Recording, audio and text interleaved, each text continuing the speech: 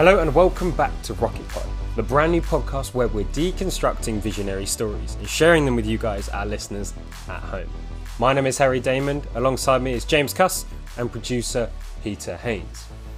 For today's episode, I'm very excited to introduce our guest, the UK's #1 motivational business speaker, Mr. Brad Burton. I think that's all the introduction he's going to need, so I think we should get this episode going. Good morning, Brad. Please could you first of all set the scene for us? Share with our audience what it was like for you growing up. All right, so I was born in 1973, so that makes me 47 as of today. Brought up in a working class environment over in Salford, Manchester. My dad left when I was 6 months old.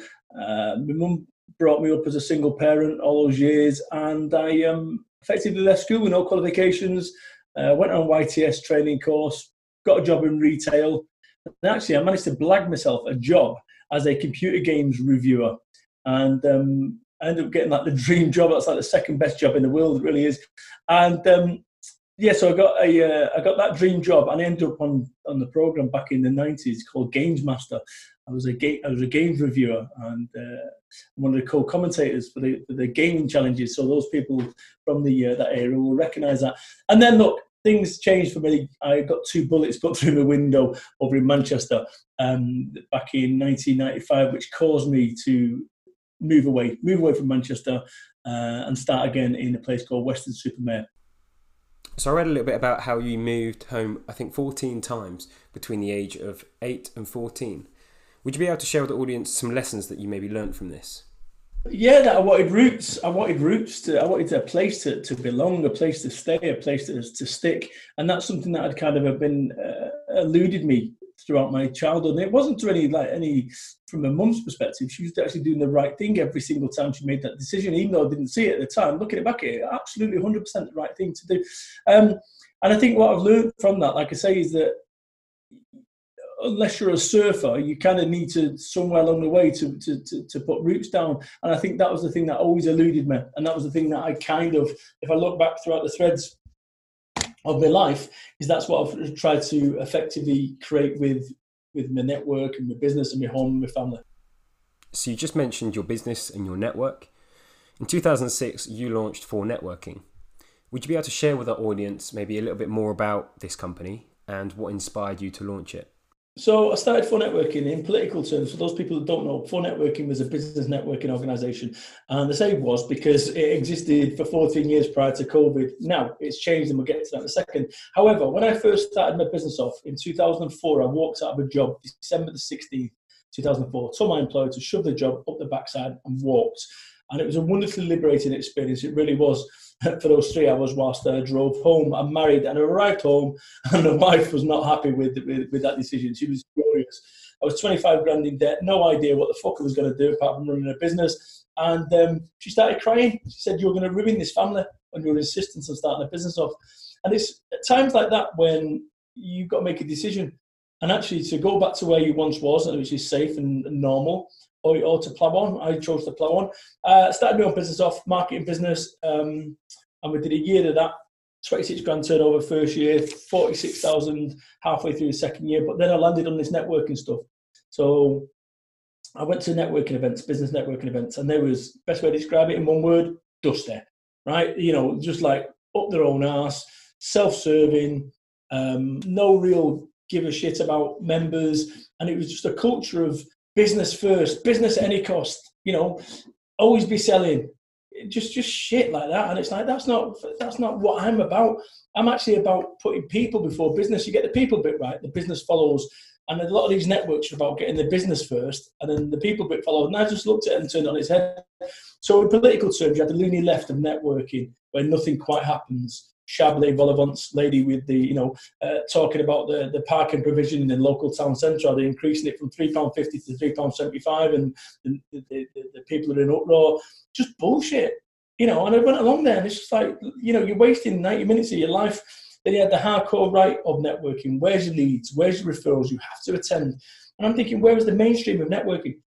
And it never existed. And I'm going, why doesn't it exist? I don't understand. That doesn't appeal to me, the left hand. The right hand doesn't appeal to me. Where was the mainstream? It didn't exist. And I'm scratching my head going, I don't understand why not.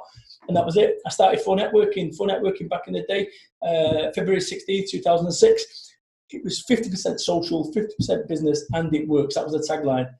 Think about that. 50% social, 50% business, and it works. Back in 2006. This is before social media, right? I was on this social media shit before it was even a thing. Like, think about it. Everyone said, oh, you can't do it like that. It's got to be 80% business, 20% social. I'm going, if I don't like the seller, it ain't going any fucking where. So you're kidding yourself.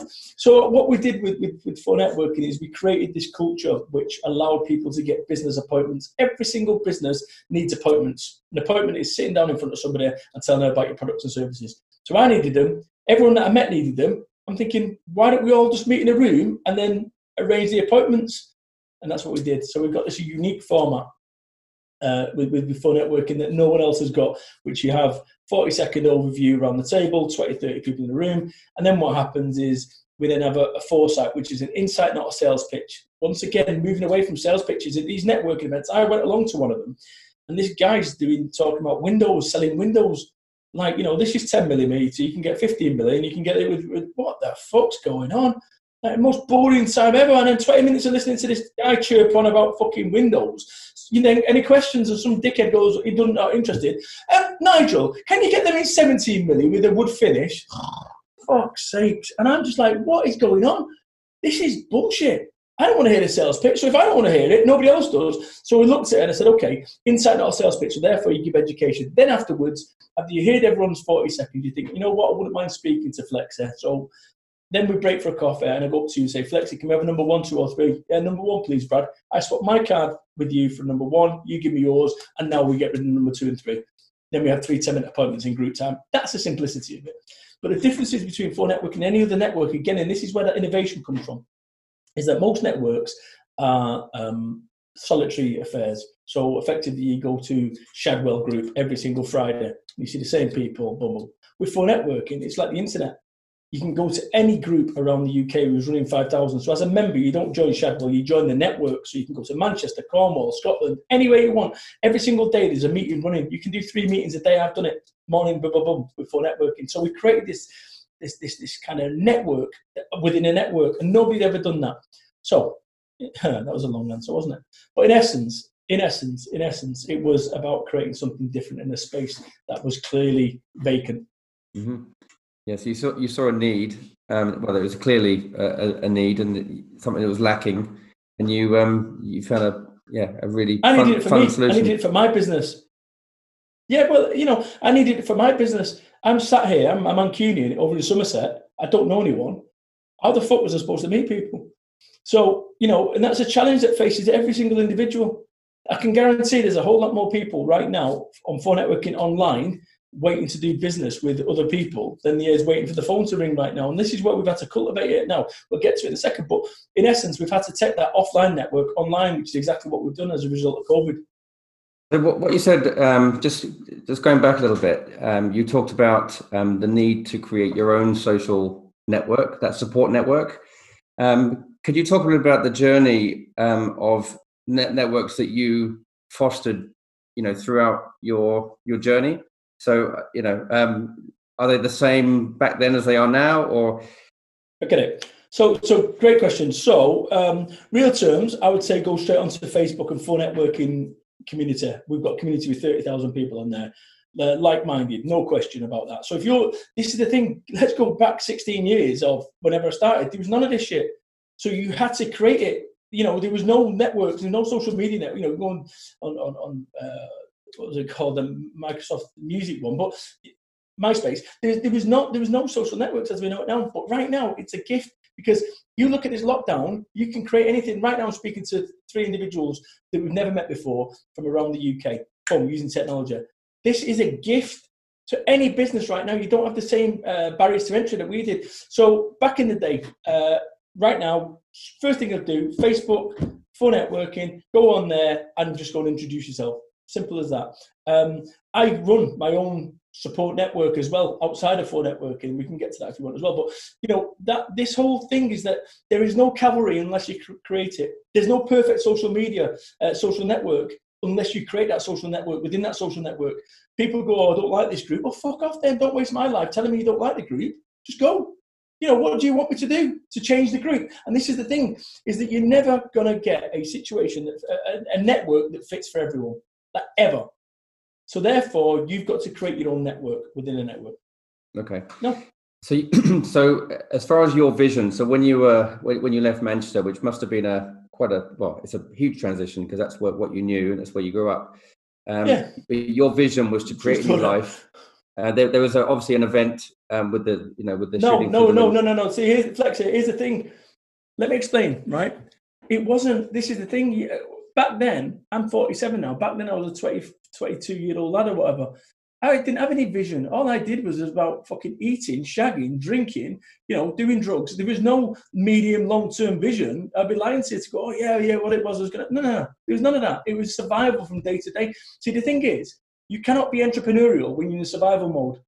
Right? So I'll give you an example. You're just about to sign a deal for a $10 million deal, and then I run at you with a knife, right? Your priority is no longer signing that deal. Your priority is now surviving yourself from my knife attack. Right? It's a bit strong, but the point I'm making is that you cannot be entrepreneurial while you're in survival mode. And this is the problem that people get. They get themselves in this mindset. They go and watch a fucking Grant Cardone video. The next thing, even though they're in a survival mindset, the next thing they think they're going to be, it's all wrong. So going back to that time. Okay, so your transition from Manchester was kind of a cause and effect. So there was a situation which you had to get out and start a new life, but you weren't looking for. You didn't picture a new life. You just knew you had to get out and change. And then the social networking. Absolutely. And then by making that move, so you actually made a move to then initiate the new network or friends, and you kind of, because you kind of made your own luck. 6 year difference. Yeah, because you've kind of made your own luck. You've taken an action, which was to move from Manchester.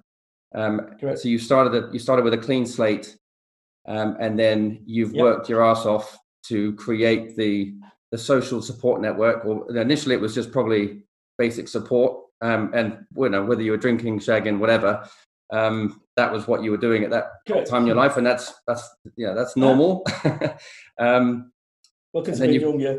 So can you talk a little about creating? So do you believe in luck, for example? People say I got lucky. People say I got lucky, and you think 3 times, that ain't luck, that's decisions, right? Fundamentally, every single day, and this is proven, we make 30,000 decisions every single day. 30,000 decisions. How many of them, if I asked you a second ago to write down how many decisions you make a day, I bet nobody would write 30,000. People might say 500. So what happens to those 29,500 decisions? That a default programming just kicks in. Now, this is where I work on, now this is from a mindset perspective, as I make certain that all those 30,000 decisions are the right ones. So, that, when you think about, from a luck perspective, you're faced with a decision. Unless you do the national lottery and you win that, once again, you've made a decision. You made a decision to go and buy the tickets. I don't do it, so therefore I'm never winning. So therefore, if somebody wins it, is that luck, or have they got more chance of winning? So from a luck perspective, there's always going to be times when luck fortunes you. You're walking along, you find a £20 note, whatever. There's always going to be times like that. But in the round I don't think it's a strategy that'll work. If you're relying on luck to get to where you want to be, not a chance. No way. It's decisions, lots of micro decisions. So here's the thing: these motivational speakers tell you to take massive action. Take massive action. Well, actually, it's bullshit. Let me explain what you need to do. Take passive action. It is those 30,000 decisions every single day that you make that are going to get you to where you need to be. And so many people believe it's just one clever play that is going to do everything that you need. Some top rope Hulk Hogan shit that is going to turn your life around. It's not. It's thousands of decisions each and every day.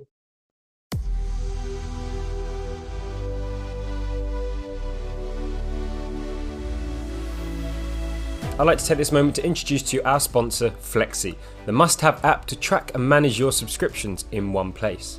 So most of us have multiple subscriptions nowadays for things like streaming services, gym memberships and food deliveries. These are great and take the hassle out of buying everyday products that we consume regularly, but it can be hard to keep track of them. That's where Flexi comes in handy, using super secure technology to connect your accounts to see all your subscriptions in a single dashboard, putting you in control of your spending.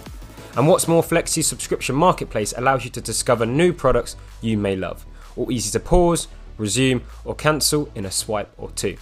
So give Flexi a try. It's free to download from the App Store, or check out their website at www.flexiapp.uk. That's FLEXY app.uk.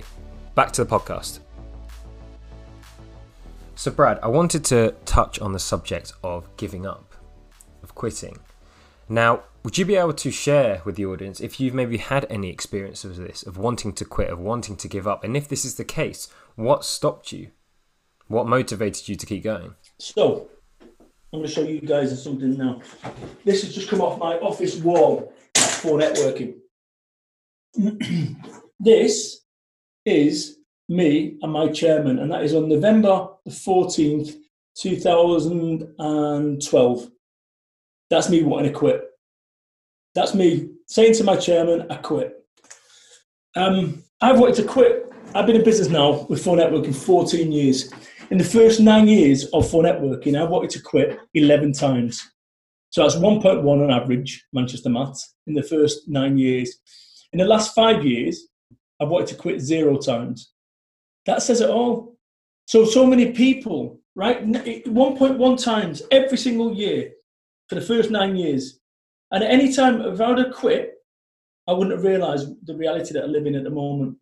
So when it comes to quitting, what I say to people is this: imagine that you're writing a book, and you're halfway through this book, and that book is your book, and you are writing chapters, and you write to yourself, this is not how this story ends.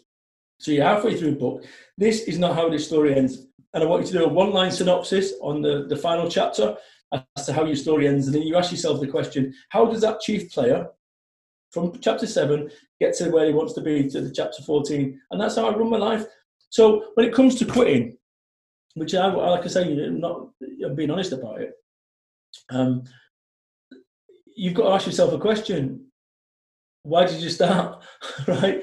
Why did you start? Because actually, if it was easy, every fucker would be doing it. That's the great thing about this, is that it's not so people can go and copy 4Networking, the format. Now, it'll take 2 minutes. I can go and give it you now. I can go online and go and get the format and everything. Go and copy the website, call it 5Networking. It's got to be better. And people are missing. It's not that. Is that, I could go and get a fucking Jamie Oliver with a kitchen there and all the ingredients, and I could have a kitchen here and all the ingredients, and I could watch the way he does it. And then our souffles come out 2 hours later. Mine's like a piece of shit. His looks amazing. Why? We've got the same kit. We've got the same ingredients. The difference is the recipe, but also the other thing that people miss is experience. Experience, and that's the thing that keeps you going. Experience. Ask yourself this question: what have you learned from this? See, I'm a motivational speaker. I speak in front of audiences thousands of times, literally. And there's been occasions when I've died in front of an audience, 200, 300, 400 people, and I've died 5-6 years ago was the last time. And I remember in front of 200 people dying, and it's like, what's going on here? You've done this a million times, but for whatever reason, it's just not gelling. And some people, when they die as a speaker, would go, I am never doing that again. I asked myself this question: what did I like best about it? What would I do next time? I learned from that. And that's where people don't, that's why people fuck it up, because they don't learn from the mistakes and they don't go, okay, this allows me to move forward. And that's, for me, when it comes to quitting, that's what you've got to ask yourself a question. Why are you quitting? Is it quitting because you're fearful, you're tired, or you don't believe that you can make this happen? And actually, my chairman, that picture I've just shown you there, he said to me at the time, and that was the last time I ever wanted to quit, he said to me at the time, he said, do you trust me? I said, yeah. He said, how much? I said, 100%. He said, right, you ain't fucking quitting. He says, I'm telling you right now, you ain't quitting. He said, you've come far too long to this one. We ain't quitting. We owe it to all those members, those thousands of members. So here's what's going to happen. I'm going to write it down now, date in the diary, and in 6 months' time, if you still feel like quitting, we'll quit. What do you say? Done. High five. That was brilliant. 8 years ago. That's a really good example as well of someone in your net, someone that's really supportive. Because you could, he could see. Obviously, he believed in you, and he helped you that day. But so, if he'd not had that conversation, or he'd have said, "Yeah, time to quit," we wouldn't be having this conversation now. Mm-hmm. Mental, small innocuous decision, seemingly. So I've got another question for you. So you covered earlier on, you talked about survival. And, when you're in survival mode, you're not looking at, starting a business or whatever. Yeah. So how do you transition? And we also talked about the fact that we make 30,000 decisions a day, and every little decision, the decisions that are easy to do, but also easy not to do, are really, really important. And that compound effect kind of creates your own luck. So how do you go from survival mode? So was there a particular moment from the survival situation you were in when you moved from Manchester to developing that growth mindset? Because for those listeners out there that are in that survival mode situation, how do was there one definitive moment, or how did you develop that mindset? So I delivered pizzas at 31 years old to keep my business afloat. That's a reality of it. And actually, when you see on The Apprentice, I'll do anything, Lord Sugar. I'll do anything, Lord Sugar, to get, well, go and deliver fucking pizzas for 3 years. Will you do that? Well, no. Right, so you won't do anything. What will you do? And this is the thing. You need to get out of survival mode. So the way that you're going to get out of survival mode is by doing the things you don't want to do. In my case, delivering pizzas. Right? In my case, delivering pizzas. In your case, it might be waiting tables. Whatever it takes to get yourself out of that. And if you're not prepared to do that, let me explain. If I had not delivered pizzas, there'd be no phone networking. That's the reality of it, because the pressure from the wife to go and get a proper job was just disproportionate. So therefore, there was a halfway house, which if I delivered pizzas, I could continue my dream and vision of starting a business off. So how do you get, where the growth mindset came from was when I realised I wrote this book, now Life Business Just Got Easier. That picture that I just shown you, I was having a nervous breakdown. I had a nervous breakdown. Like literally everything that could go wrong in my life was home, business, legals, money, team, the fucking lot. Right? My life was like a game of Jenga. It was just like big tower, wobbly tower of success. One brick, and the whole fucking thing gone. And I realised then, Life Business Just Got Easier, which I wrote, that something had to change. And actually, that change needed to get itself off this fucking stupid hamster wheel of bullshit, fucking money. Make a load of money and you'll be happy. Go and get a fucking Ferrari, you'll be happy. Go and get a Lamborghini, you'll be happy. Now, don't get me wrong, money, I would rather more than less. However, there comes a point when it starts becoming, it doubles back on itself. I've got friends of mine with 20 supercars, 20 fucking supercars, right? 20. And actually, I promise you, he would swap my happiness with his today.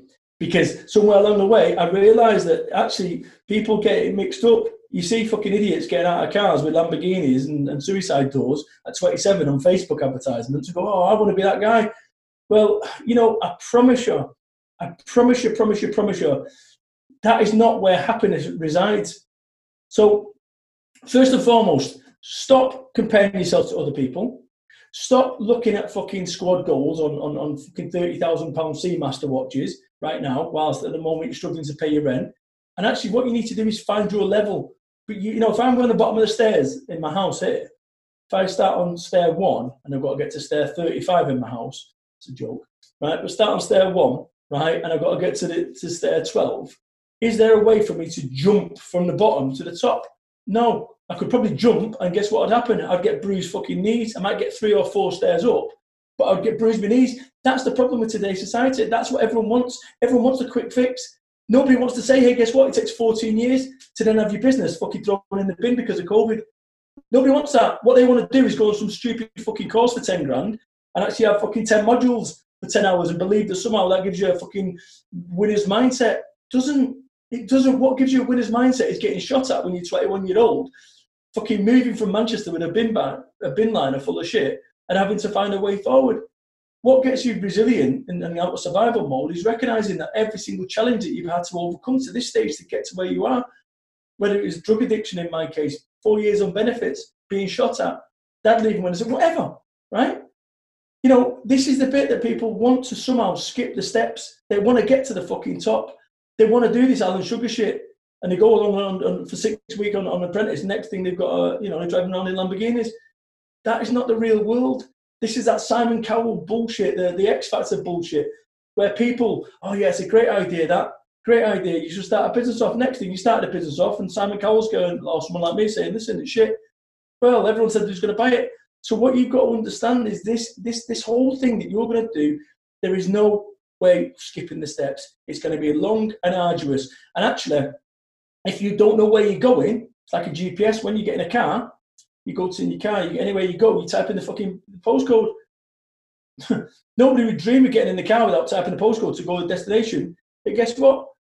Every single fucking day you get up and you don't know where the fuck you're going or why you're going. And then you get frustrated when you don't know why you're lost. And this is what happened in life. Business just got easier. I changed my thinking. And you said to me about where did I get this mindset? I got it by realising that the old way that I was doing, driving really fucking fast, metaphorically speaking, wasn't working. All it managed to do is get me to the point where I was depressed. that's not, and yet, I ended up with success. I was ill. Success. I was fucking ill. For what? For money. For money. So I'm deeply unhappy, but I've got a load of money in the bank. How the fuck is that success? So I've managed to get this balancing act now, which is between being fucking double happy. My priority is being happy.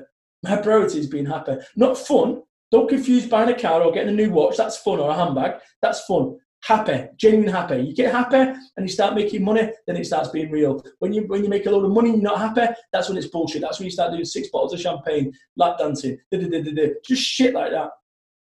Can you talk a bit about your daily routine?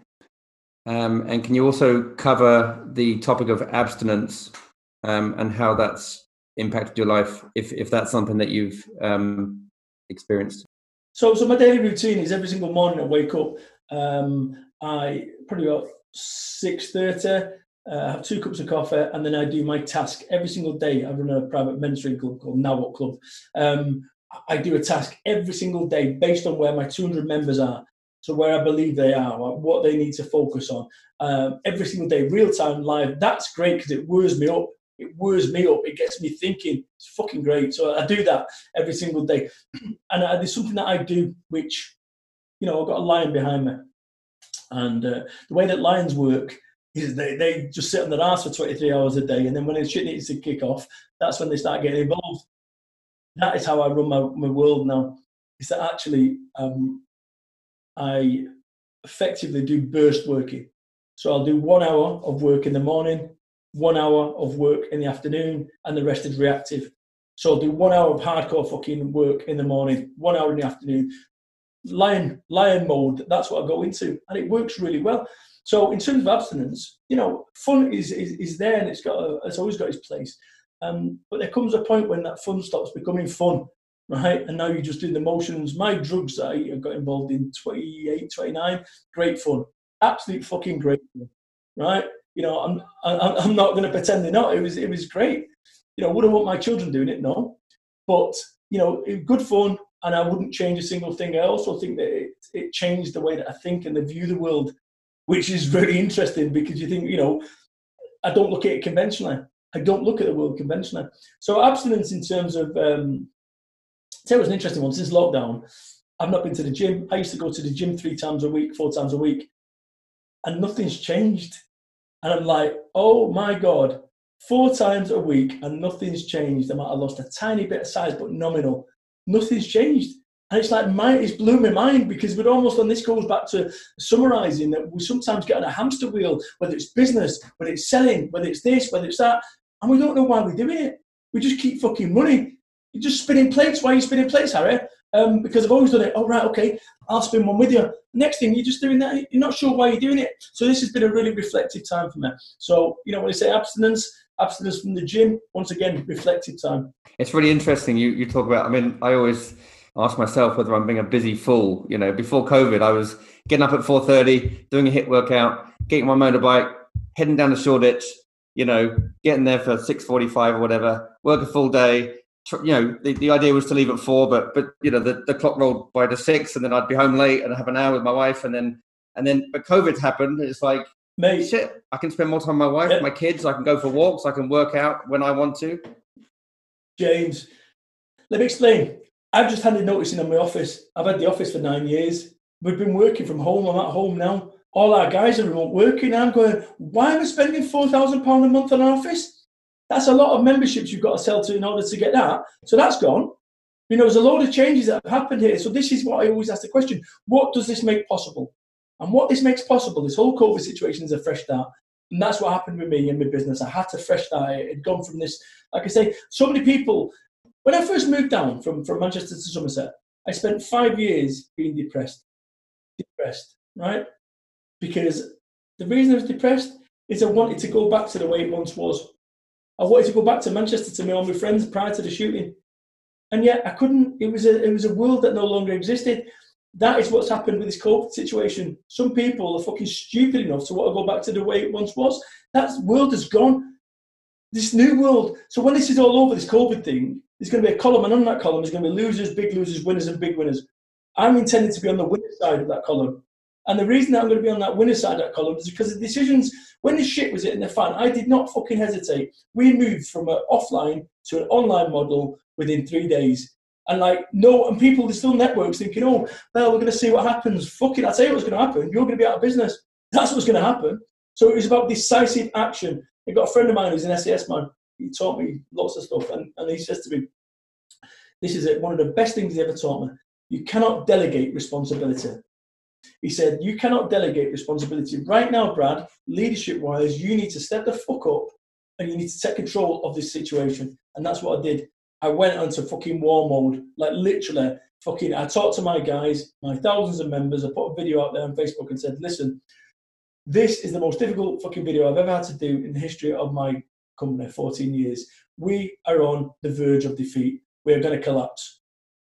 Depending on what happens over the next few days means whether this business of 14 years and all your friendships and all the contacts goes away or it continues. We're taking it online. People voted towards us with their feet. I had nothing to lose. I went, fuck it all in. And it's turned around. Business is great. I've got a new managing director heading it up, so I don't have to. She's fabulous, Pippa. So it's for the first time ever, we've now got this, it was me running it as an organisation. We've now got a management team where we've got a lady running it. It's like, wow, that in itself is massive, and it's a more rounded future. Allows me to do this pride working, which is that whole hour a day, 2 hours a day of intensity, whilst I maintained. I burnt out 4 weeks ago. I burnt out, right? And this is a guy who clocks all this shit. I ambushed myself. I didn't even realise because I got myself into this war mode. And what ended up happening after 2.5 months of this, I got this business to where it needed to be. Then I went to have a lie down on a Saturday and I couldn't move. This was 3 weeks ago. I couldn't move. I tried to get up. It was 15 seconds for a 3-second walk to the toilet. I'm like an old man. Like, what the fuck's going on here? And I'm thinking, is it COVID? I'm checking my blood sugars, everything. And what it was burnout. See, we run with it on adrenaline, right? This is why people end up with the tops off outside nightclubs saying, fucking come on, right? It's because adrenaline takes over. You're no longer thinking. You look at the riots. Normal people, when they're not het up, wouldn't be there. But when you het up, it's like, fuck it, right? So this is what's going on. So that, years ago, you'd have a saber-tooth tiger that comes to the village and starts attacking everyone, and the warriors would come out, they'd fight it, and after 30 minutes, that'd be it. I've been in that war zone for 3 months, 3 fucking months. And you imagine driving a supercar with no oil. Whether you drive it slow or whether you drive it fast, you are fucking it up. And what ended up happening is I took a week off in bed, literally in bed for a week. And then I had another week off on holiday when I got myself together. I snuck up on myself. I'd run out of adrenaline. And this is what people don't see. Is right now, people, normal entrepreneurs are going about, vertical markets, hedge funds, shut the fuck up. There's a bigger fucking thing at play here, which is your mindset. This is your biggest chance of success. This is your biggest chance of failure, your brain. If that goes, that's it, it's all over. So I was running on adrenaline. I collapsed, not collapsed, but a week where I was thinking, have I got cancer? That's how serious this fucking was. And this is the thing, is that at some point, I go to the gym and I lift a weight up that's too heavy. Guess what? Your arm's going to rip, your muscles going to rip. Your brain's the same. It can only take so much. And this whole thing, whereas normally I'd go to the gym, as I just said, and at which point I'd drive for 20 minutes and ring my friends, chat. I'm not going to the gym, so that in itself is a release. That's no longer there. I can't ring my friends because I'm in the house. So now, this whole knock-on effect of everything that is related to COVID, plus you've got all the shit from COVID, plus you've got all the riots going on, plus you've got fucking lockdown, plus you've got finances, plus you've got Rishi Sunak, plus you've got fucking hell. And we wonder why people are struggling. So for someone like me who considers themselves astute when it comes to this, having had a nervous breakdown 8 years ago, it was fascinating when I look back now, 3-4 weeks on, to see, I was literally like fucking Asperger's. My brain was sparking, flashes, fucking bizarre.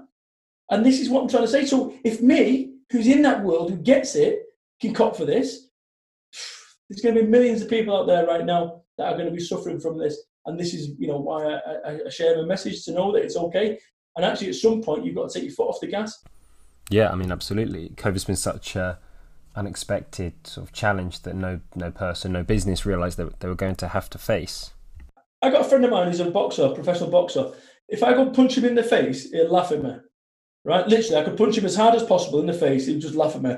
He'd punch me once in the nose. I'd be rolling around, blood everywhere. This is what this stuff conditions you for. He's a professional boxer. I asked him the question. I said, how many times have you been punched in the face? He started laughing. He said, 10,000, 100,000, no idea. And I went, seriously? He said, yeah. And this is the thing. When you get punched in the face for the first time, it's disorientating. When you get it for the second time, it's less so. And this is what I would say, that every single person, if this was just a niche business problem, but it's not, it's a global pandemic. So therefore, it's not just you. We're all in the same fucking boat. But what I'd say to you is, don't allow this time to just be frittered away. Ask yourself this question. Throughout this COVID, what have you learned about yourself? Because this is a unique opportunity. In 47 years of my life, I've never had this. None of us have.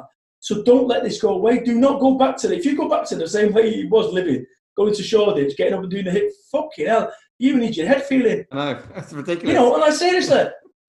Someone told me I wasn't normal. Someone told me a few months ago that it wasn't normal behaviour. But for me, that's what I had to do but I didn't. No, but we end up getting ourselves on that hamster wheel because we are chasing some shit. I'll give you an example. A friend of mine, right? We're at Gaucho's a year ago, having a steak. And he says to me, you got £2 million business. I went, oh, well done, mate. Come from nothing. £2 million business. He said, yeah, I'm going for a £10 million one. All right, okay. Why is that then, Danny? Well, no, mate, I don't. Well, for the nice things in life. No, I don't, mate. Tell me. Well, the nice. Yeah, I get that. You said that twice now. What? Tell me. That'd be fucking cappuccino. Tell me.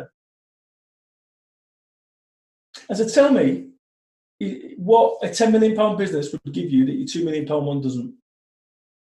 And I said, how old's your boy? He said, 5. I said, how long is it going to take you to get a £10 million business? He said, about 10 years.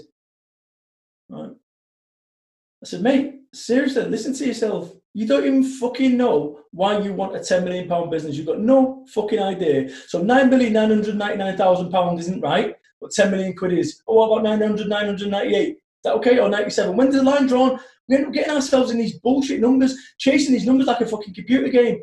It's your life. At some point, you're all going to die. Every single fucking person on here is going to die. We're going to be dead. Sorry. 35 minutes fucking closer to death since we started speaking. Yeah, so at some point, I've been to 6 funerals in my life. 3 last year. 3 fucking funerals last year. Right? 56, 63, 42.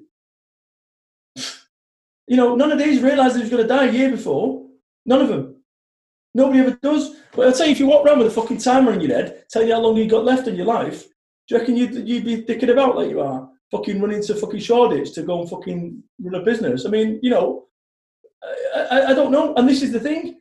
At some point, I'm 47. I just said to the wife, I said, at some point, I want to get the garden done. Well, I went, fucking listen, I might not be here next fucking year. So when's a good time? And this is the thing. So many of us wait. It's always somebody else that dies. It's always somebody else that gets COVID. And this is the bit that I'm telling you. I speak to people. I spoke at an event fucking 2 years ago. I always remember Aberdeen because I've never been there before. Aberdeen. And the guy came up to me afterwards crying. He goes, go on. He says, I wish I'd listened to you before. I've got an £18 million business. Me and the wife, I've been doing it for 23 years. Me and the wife are going to go on a world cruise. Never got around to it. Been too busy. She died 6 months ago. I'm devastated. I would give every single penny of my money to get her back. People, fucking listen to it. I'm a motivational speaker. I speak at thousands of events. This is what I hear every single day. People are shocked when somebody dies. I only saw them last week. That's what happens when people die. Yeah, you only saw them last week. So it's changed my entire thinking about what is really fucking important in life. And I tell you, it isn't fucking dickhead cars. I've got a dickhead car.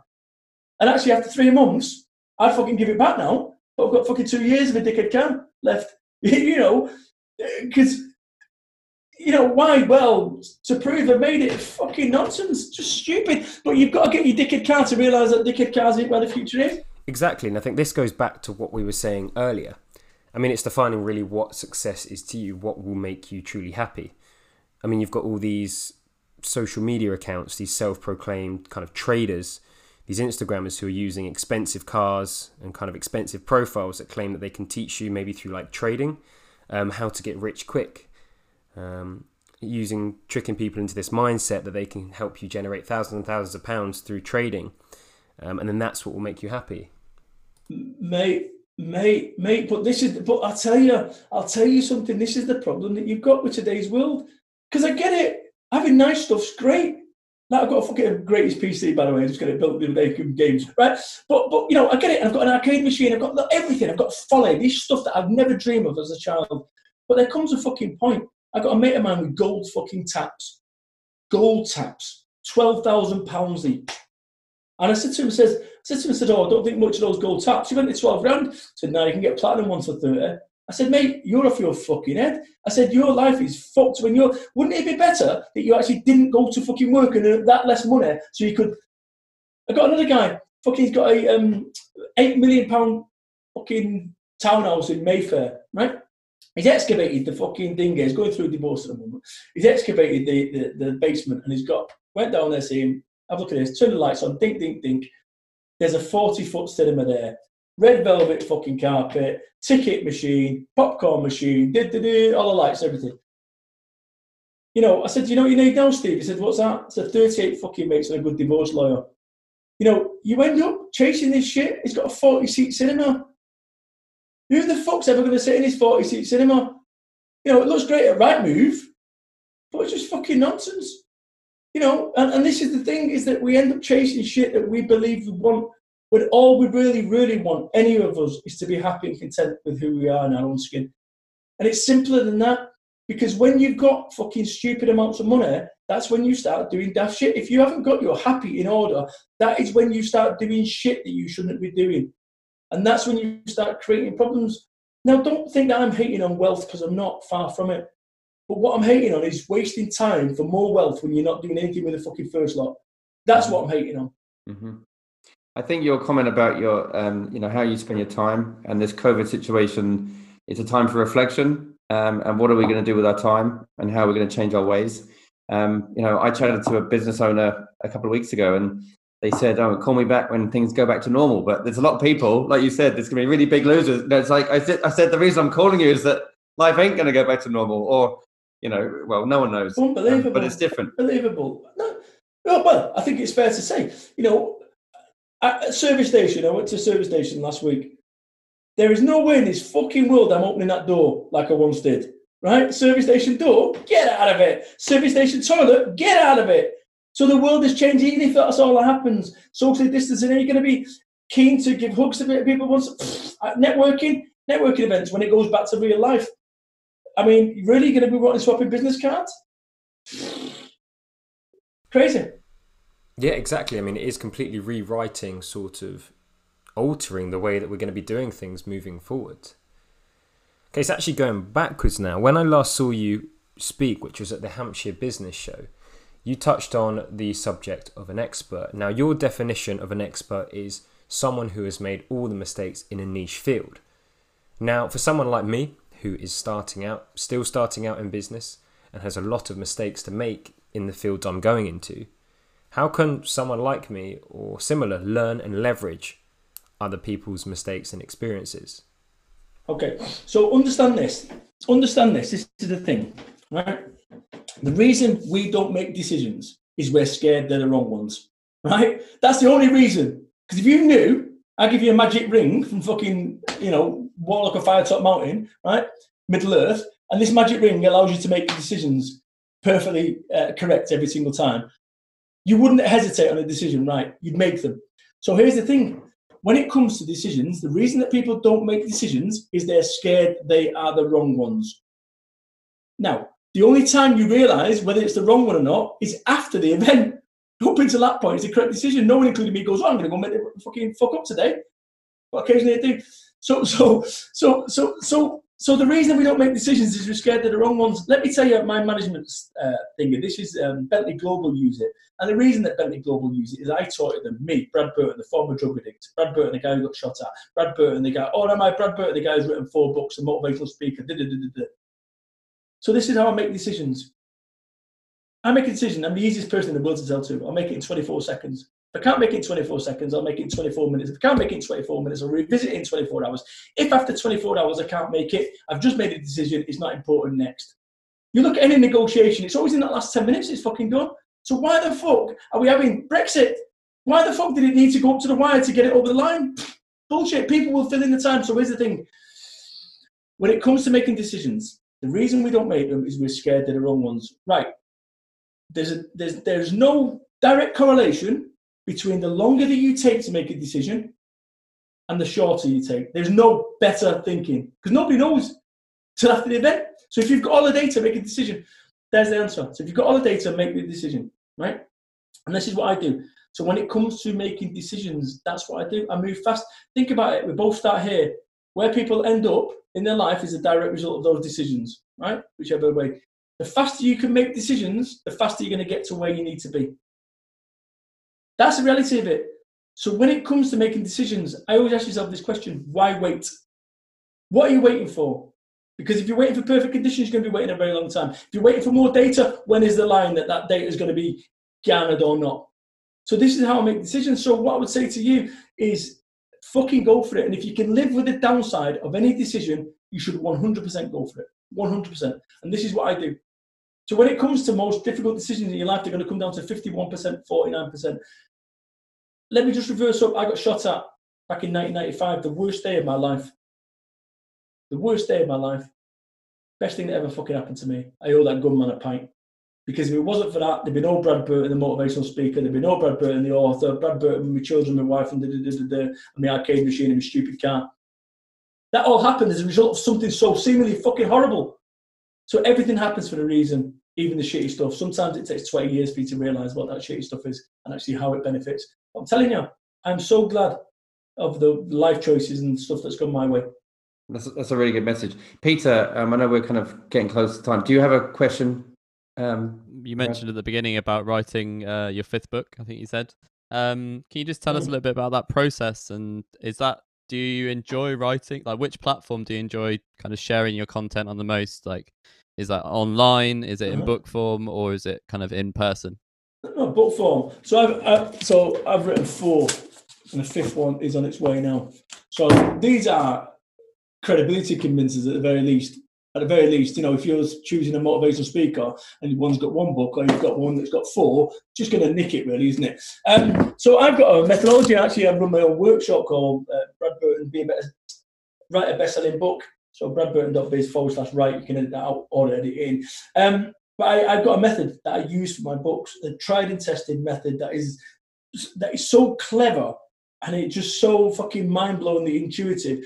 It takes me 18 months of preparation for a book. What I mean by that is every time I think of something clever, I put it in my Apple Notes. Every time. Boom. And then let me show you. This is my latest book. My notes for my latest book. That is the notes for the latest book. So people don't just see, it doesn't just appear. And then what... It's downstairs, she's writing it. I have a methodology anyway. I have a methodology that is worked for every one of my books, which allows me to get the ideas, those stories, into workable in a manner which is appropriate. In terms of my books, when I speak, I share stories from the books. When I write, I share stories from my motivational speaking and my life. And this is it's funny because when I went to the careers officer as a 15-year-old, he said, "Oh, you should be a motivational speaker." I said, "No careers officer ever." But the reality is that somewhere along the way, I've created this. I've become the UK's #1 motivational business speaker. And people say, "Brad, how did you become the UK's #1 motivational business speaker?" I just made a website and said, "The UK's #1 motivational business speaker." And that's when I got stage. I mean, but then you've got people kicking off saying, "Well, he's not the UK's #1." I say, "Well, who is?" "Well, this person." "Right, okay. Well, we better go to the league table then, the ombudsman." Bullshit. So anyway, joking aside there, yeah, book writing is a real passion. There comes a point when I've got no option other than to write it. And I'll tell you something, what's really interesting is that when I'm dead, my books will still be living, and they will still be going on the charity shop bins. I just find it fascinating. And I've said to the wife, should anything ever happen to me, I want the kids to read the books, because every lesson that they're going to need in life is in those books. Like, genuinely, about decision-making process, about what they should do in situations. Those answers will be there for them. And that's what I kind of wrote it for them. On my 5th book now, what has happened is this lockdown has kind of created this point where I'm going, you know what, fuck it. I need to get this book out.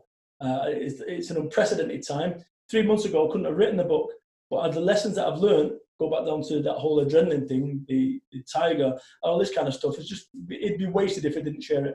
That's fantastic. That's a really good message. So I know we're kind of out of time now. Is there what bit of advice would you leave our listeners with? If you could give them one bit of advice, what would that be? Wear a condom. It's one of those decisions that's seemingly so innocuous, but can change everyone's life. And actually, unless you're in the market for babies, wear a condom. So, joking aside, what I'd say is be you. Right, be you. We spend so much time trying to fucking fit in to what the world thinks we should be about business orientations and cultures. Just be you. And if people don't like you for being you, that's okay. There's a big wide world out there of people that will. Because we end up being vanilla versions of ourselves. People said to me, Brad, I can't be a motivational speaker. Why not? You look like a drug dealer. You know, I'm not, by the way, anymore. Right? But we can all change. But, you know, the reality is you can't write a book, Brad. Why not? Well, you can't call it Get Off Your Arse. It's an offensive title. Okay. You won't get it in Waterstones. So I did it. You know, you can't start a business off, Brad. Why not? Well, you've got no working capital. What the fuck's working capital? What do you mean money? Right, okay.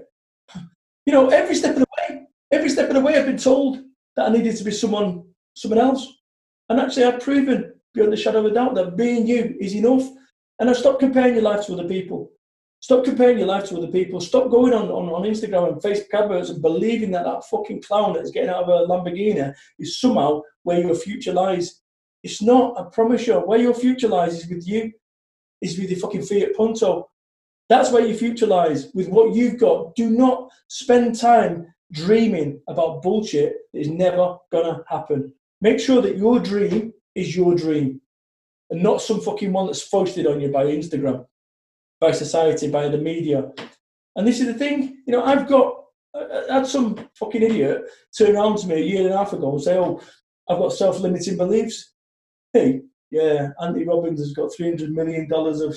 I couldn't give a fuck what Andy Robbins has got, right? You know, what I'm interested in is what I've got and what I'm interested in. I don't want to be working really fucking hard to go and get more wealth, to buy what? A bigger arcade machine, to buy a dafter car. I'm not interested. I'm quite happy running my clock down, pottering about in Somerset, and I've got self-limiting beliefs. Now, somewhere along the way, somebody could have got stayed there and go, oh, I've got self-limiting beliefs, I need to change. No, you are good enough. You are good enough. You're good enough. Be you. If people don't like you for being you, next. Well, there you have it. Brad, I'm afraid that's all we've got time for today, but thank you so much for joining us. You have been absolutely awesome. Thank you all for listening to today's episode of Rocket Pod. I hope you enjoyed that conversation with Brad, and if you'd like to follow his journey, check out his website at bradburton.biz. Follow us on social media. It's at WeAreRocketPod. And if you'd like to leave us a review, that would be absolutely awesome. We love hearing your feedback and want to constantly improve the podcast experience for you all.